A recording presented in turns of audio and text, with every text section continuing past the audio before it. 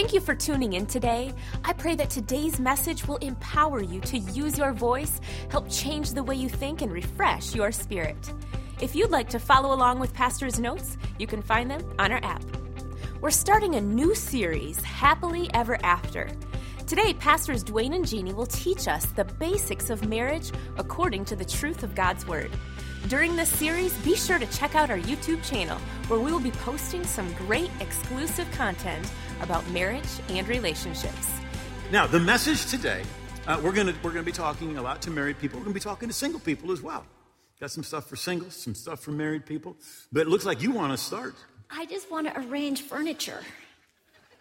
Rearrange the furniture. It's a womanly thing. It's not quite in the center. Oh, okay. There. How many of you guys have that at home?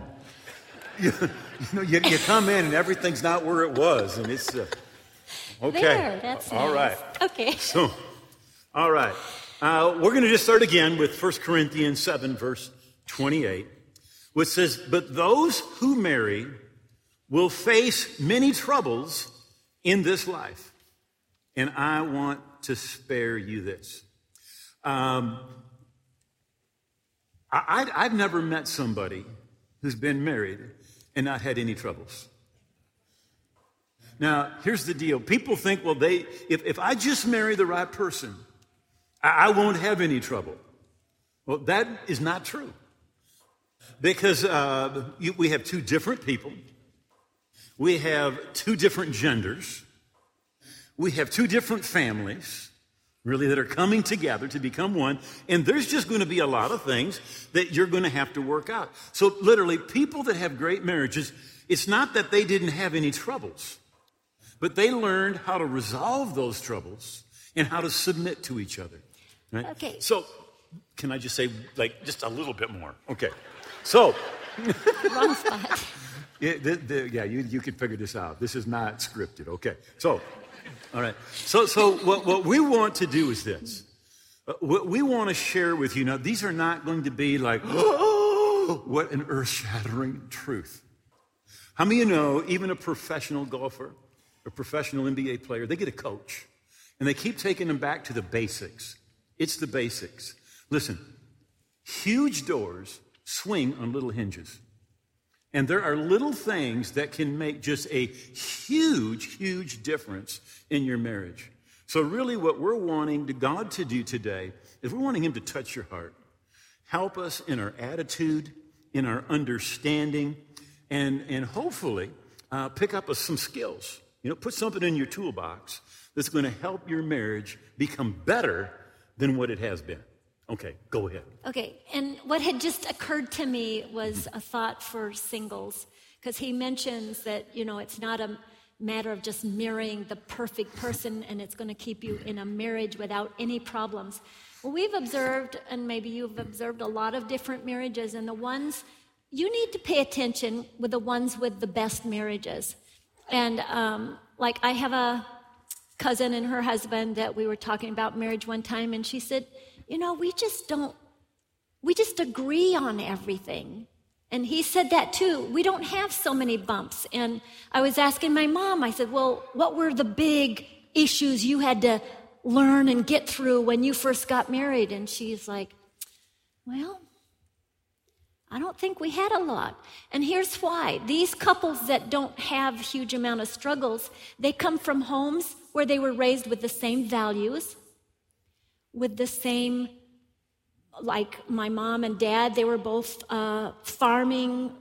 They were farming families. They went to the same church.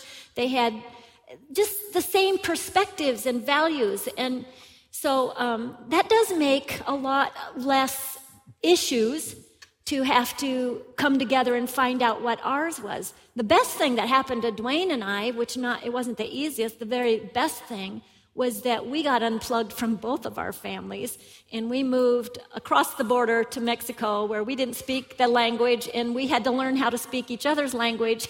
We were kind of forced into dealing with some issues and getting to know each other.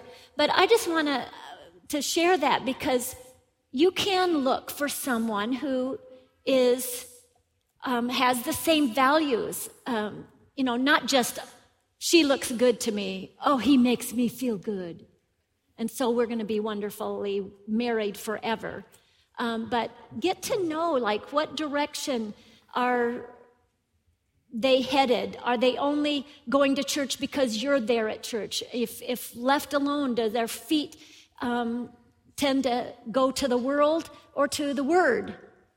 Are they strong? Anyway, that's for another day. Okay. So we're going to share some of the stuff that helped us. And by the way, honey, with your folks, I mean, your dad was one of 14. Your mom was one of 12. I think it was something. No, that's your mom. That's my mom was one of 12. Okay. There were no televisions back then, by the way. There was no screen time. Okay. But less outside one of the influence. things that can be difficult in a marriage, well, it is one of the key things, is our selfishness. But when you're brought up in a larger family, you're used to sacrificing. You're used to putting other people first. All right. So 1 Peter chapter 3 and verse 7 says, husbands, likewise dwell with them, that's your wife, with understanding or with knowledge, giving honor to the weaker vessel, giving honor to the wife as to the weaker vessel, and as being heirs together of the grace of life, that your prayers may not be hindered. The apostle here tells husbands that you need to dwell with your wife with understanding or knowledge. Right? And it actually means to understand women. Yeah. Somebody said that there's two ways to understand a woman, and no one knows either one. Years ago, we had a guest speaker, and she had a book, and she brought a case of them, all right? And the book was about this thick. And the title of the book was What Men Know About Women. And she got up in front of the whole church. Some of you will remember this. And she says, yes, this book, Pastor gave me advice on this book, and he helped me write this book. And every page was blank. Yeah, but the Bible tells us, men, that we need to understand women, all right? You need to understand your wife. You need to understand her needs. And likewise, a woman needs to understand her husband's needs, right? The number one need of any man is honor.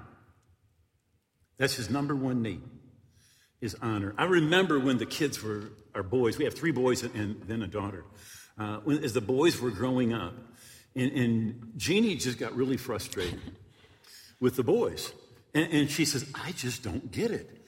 And I said, well, look at it like this. They are little men.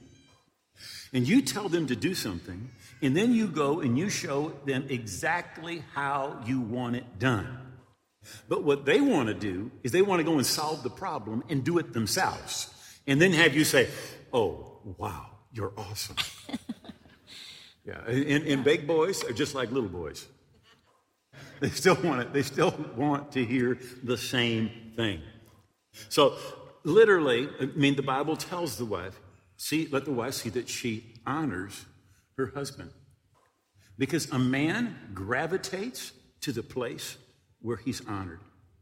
If he gets the most honor at work, he will become a workaholic. If he gets the most honor on the golf course, he's going to spend all the time that he possibly can there. Because he gravitates to that place where he's honored. And so it should be at home. That's why the Bible tells the wife, see to it that you honor your husband. And this is tricky. It's the puzzle that women read this, and I said it too. I read that, and I thought that's wonderful. And when he becomes this, I will honor him. And that's this hurdle that women have to go through is, okay, God, you want me to honor my husband. How do you honor somebody who isn't always acting honorable? And it seems like a puzzle there. And really, in our society right now, it's culturally approved of to dishonor everybody. not show the president any honor, not show pastors any honor, not show dad any honor, am I just in a different world, or do you see this too, that dishonor is just a disease? And so we need to learn some things about honor. And I really went to the word trying to search out, just what does it say about honor? And I found this instruction about honor here. And then I realized I could learn how to honor my husband, because the Bible talks a lot about honoring God. And how do you honor God? Like you honor God with your finances. He wants to be honored with his finances. So I thought, okay, do I honor my husband with my finances, with our finances? Or do I just okay, I'm not going to tell him, but I am going to go spend money over here. And, or we get to agreement on that?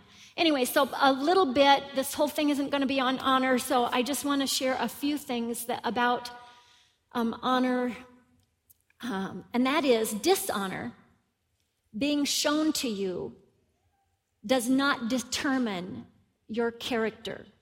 Honor or dishonor does not determine your character.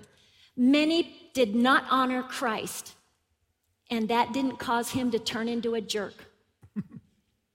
He didn't get the honor he deserved, but he stayed the holy man, the man of God. Someone honoring you will not force you to be the person you ought to be. Honor doesn't make a preacher anointed, a husband successful, a woman virtuous, but it opens up hearts to give and receive the best from others. We honor God, and it opens up our heart to receive all that he is. So when you honor the ministry of your husband, you place a demand on the anointing that's on that calling of being your husband. And to me, that was like, wow. So then I started writing kind of a list. And so dishonor hinders, honor welcomes. Honor will acknowledge their efforts and inspire improvements. But dishonor feeds dissatisfaction. It feeds complaints. Dishonor feeds resentment and nagging. Dishonor divides and separates and disconnects. And so if a woman is thinking, okay, I'm going to wait until he connects well with me, until he has improved, until he's perfect, before I show him honor, it's like cutting his feet off and then saying, now run faster, honey.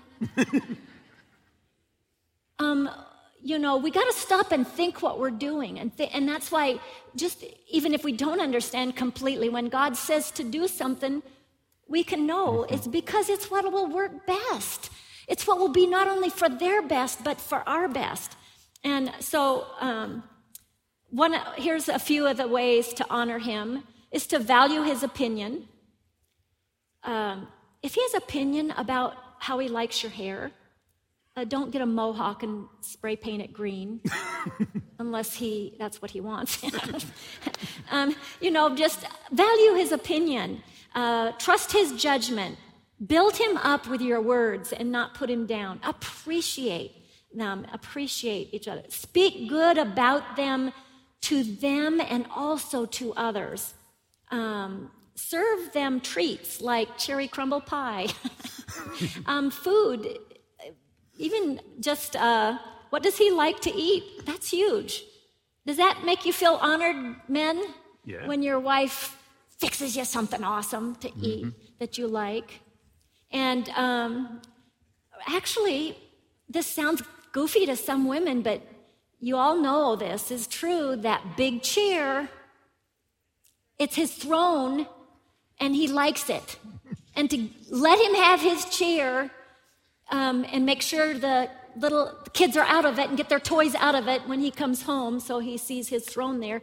It's just like, that's honoring. And you say, oh, what a goofy ego he has. Nope, he's just He's just the man, he's just the king, the man of the family, and we treat him as the leader if we want to be led. If you're going to complain about, oh, he's not really leading well, well, are you treating him like a leader really well?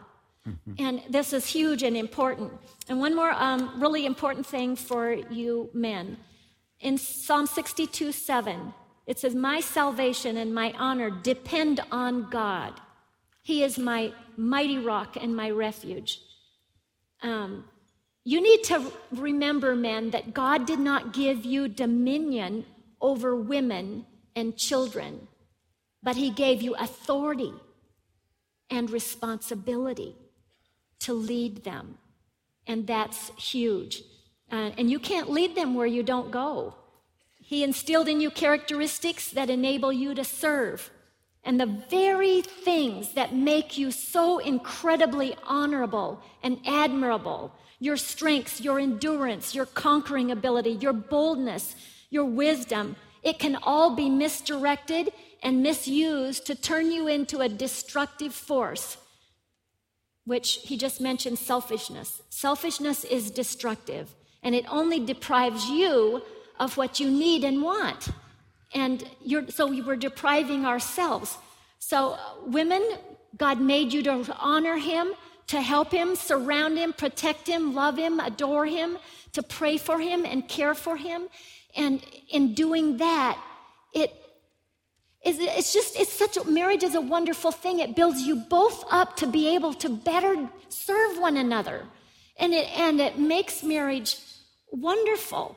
And I have to say, this is one of the wonderful benefits of being married and not just living together, is because you're able to fully be committed to each other without the what if. Yeah. What if. Okay. Then we're just going to say okay, just like this much on this, okay? So we're talking about a man's needs first because we want to get to the woman's needs, but we really need to see the man's needs so that the man can realize what the woman's needs are. All right. Okay. Number 2, all right, in marriage, what does a man need secondly? Yeah, he wants me to say it. Sex. They need it. Yeah, that's the physical consummation of their expression of their attraction to each other. Yep. Very good. Very good. And one of the things that really helped me appreciate and enjoy this part of the marriage was when I realized it wasn't just a man thing that he wanted it. When I discovered that he really wants me, that I am his and he is mine, that that I was appreciated. I wasn't just, when you look at the world's view of sex, and again, that's why it's not so precious and beautiful outside of marriage, because it's more of a give me it instead of I want you. I want to be committed to you. I want to give to you. And actually it says in 1 Corinthians 7:4, it says the husband should give to his wife her conjugal right, and likewise the wife to her husband. That's called giving to each other. And that's liberating and freeing. And then it says, for the wife does not have authority over his own body, her own, but the husband does. Likewise, the husband has authority over his. That means, and the word authority means delegated power or empowered because you're authorized to have responsibility. So when you give to each other, you're being responsible for each other, with each other. And anyway, to me, that was just huge, and I hope that helps someone just to recognize, you know what? I can thank God that he likes me and that he wants me. And quit putting yourself down and trying to point out to him, I'm not very pretty. Oh, I'm getting too fat. Oh, oh my goodness, my arms look like my mom's and I'm ugly and the gray hair and this. I mean, he loves you. He likes you. just let him be blind to all that other stuff. Just don't point it out. He's not even aware of how his chest has fallen into his drawers. And so don't tell each other. Just enjoy growing old together and being beautiful in a new way together. That's right. Okay. So, with that said, very good. I don't know where that one comment came from. I know that was not in our notes. All right. So, I just want to talk about the woman's top 2 needs. Okay. Number 1 is chocolate. Oh. It's not chocolate. Okay. Number 1, non-sexual affection. That includes chocolate. It does include chocolate. It Absolutely. Includes Heath bars. Oh. Yeah. He found out that I like Heath bars, and then he started, every once in a while when he thought I'd need it, I'd have a Heath bar on my pillow or a Heath bar. They'd appear here and there. And I decided, you know what Heath stands for? He always thinks of her. Uh-huh. H-E and then A and T-H. It stands for he's always thinking of her. Yes. Okay, so non-sexual affection and conversation. Conversation. Yeah, we got to. Yeah. Okay, so that's why I interrupted. Here's what we tend to do. We tend to think that our spouse's needs are our needs. Okay, so if I come home and Jeannie's over by the sink and she's doing a little something, cleaning something, and I come over and I say, "How are you, honey?" And she says, "I'm okay. I'm okay." And I said, "Well, what's wrong?" Just nothing. And I said, "Well, what can I do?" "Nothing." "Well, what can I do?" "Well, you can hold me." So I hold her. But here's what my mind thinks. You know what she needs?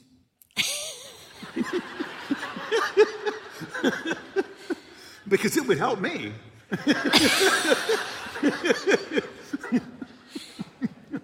We tend to think that our spouse's needs are our needs, right? But they're not.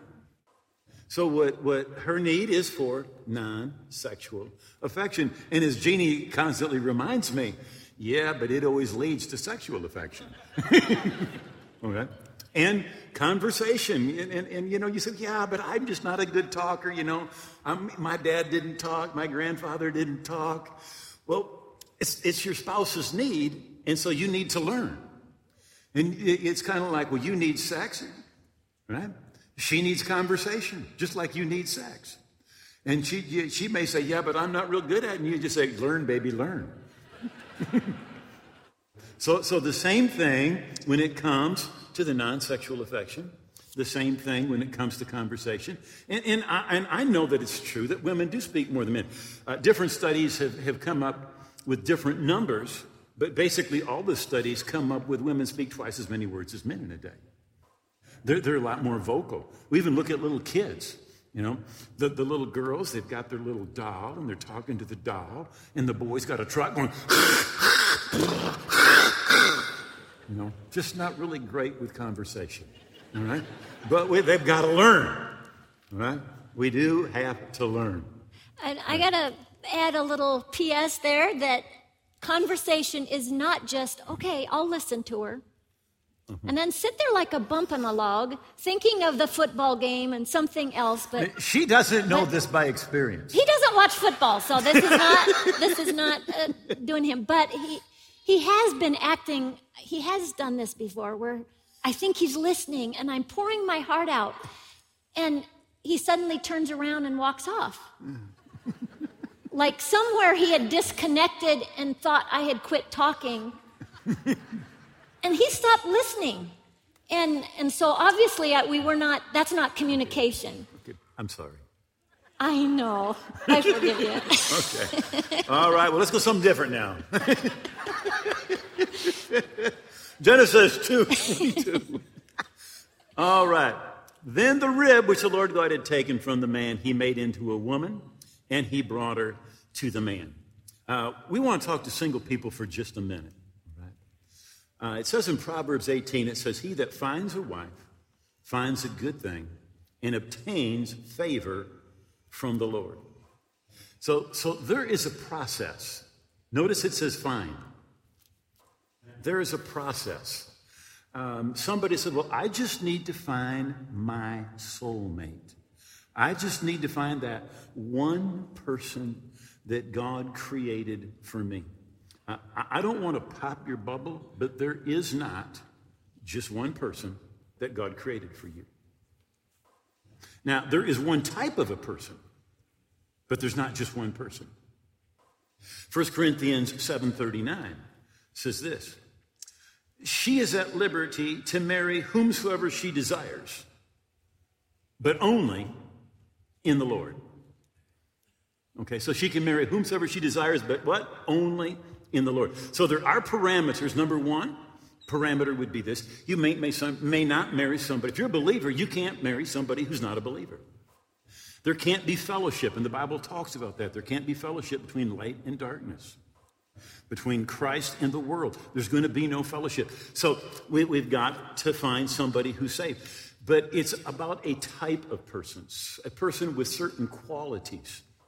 They're pursuing God like you're pursuing God. God has first place in their life. I know somebody has said, yeah, I'm going to marry him. I'm going to win him to Jesus. Well, there is no guarantee that you can marry them and win them to Jesus. In fact, the Bible says this, 1 Corinthians 7:16. For how do you know, O wife, whether you will save your husband? And how do you know, O husband, whether you will save your wife? If there was just one thing that you could do, and it would guarantee that your spouse would respond to the gospel and get right with God, Paul would have said, just do this. But he says you don't know. You can do all the right things, but the other person can turn their heart away from the Lord and walk away from the Lord, even if you do everything right. So there's not one person, but there is one type of person. You need somebody that's saved. You need somebody who has a passion for God, like you have a passion for God. And particularly, to the single ladies, I would just say this. Don't be in a hurry to just find some guy and get married. I look in the Bible and I look at Ruth, who I think is just a great example. She was patient. She waited for Boaz.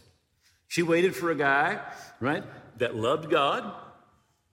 She waited for a guy that was able to take care of her. He had a job. He had the financial resources, right? He treated her right. And while you're waiting for Boaz, don't settle for his relatives, like broke ass, lying ass, cheating ass, dumb ass, drunk ass, good for nothing ass, lazy ass, and especially do not settle for his third cousin beating your ass, all right? You wait for your Boaz, right? You wait. Don't settle for less, right? God's got a good, godly man for you, right? Don't settle for less. Amen. Do I have time or not? Yeah, you got, how many minutes do you need? 2? 1? Okay, you got it. I don't know. All right. I'm not we could the clock. say more about that, He's but we'll save that for the next time we talk. Okay. Okay. All right. I wanted to throw in here from Proverbs 5 is the first few verses gives a real good kind of to-do list for those looking for a spouse. And in this one, he's talking to his son, saying, "Be attentive to my wisdom, incline your ear to my understanding, that you may keep discretion." And then he goes on and he talks about the different attributes of a woman to watch out for. One is that her lips drip honey, and her speech is smoother than oil, but in the end she's as bitter as wormwood and sharp as a two-edged sword. So, just how does, whether it's a girl or a boy, they talk sweet to you and they talk sweet to their parents, and then they turn around and make fun of their parents and speak bad. How are they real polite and then turn around and gossip and say bad things, how do they talk about others? And then it says her feet go down to death, her steps follow the path to Sheol. And that really pointed out what direction are her feet going if you're not pulling her along the other way? Would she just tend to go this way when left on her own, or likewise the male? Yeah. And then she does not ponder the path of life. Her ways wander and she does not know it. And that one really speaks of someone who makes decisions without thinking of the future consequences. Yeah. Are they making wild things now that are going to really, they are going to reap later? And when you find a young person that says, you know what, I'm going to make this decision today. I'll tell you an example that I thought was really great. Joshua was 15, 14, 15, something. And at that time, was it long hair? The guys were growing long hair, and he's like, you know what, Mom, I'm not going to grow. It'd kind of be fun to try it, but I think that the guys with long hair look sloppy and irresponsible, and I wouldn't want somebody who might want to hire me later to see me and think, oh, he's irresponsible. So I thought it was like, okay, he's thinking of the future, and like, I'm going to make a choice today. I'm going to, whether it's with money, whether it's with whatever choices they're making today, if I do this, that would start me off on the wrong path, or that would, and that's just a really good thing to look for. It's in Proverbs where it says that the righteous choose their friends carefully because the way of the wicked leads them astray.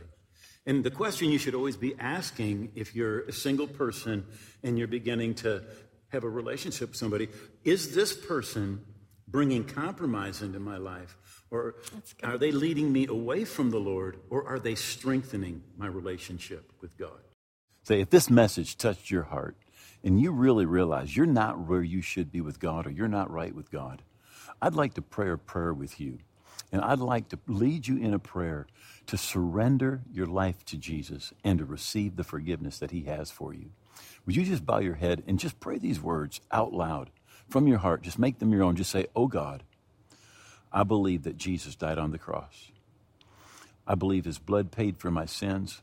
I believe he rose again, and I believe he's coming again. I give him all of my heart and all of my life. I hold nothing back, and I receive the forgiveness that you have for me. I thank you I'm forgiven. I'm a part of your family, on my way to heaven.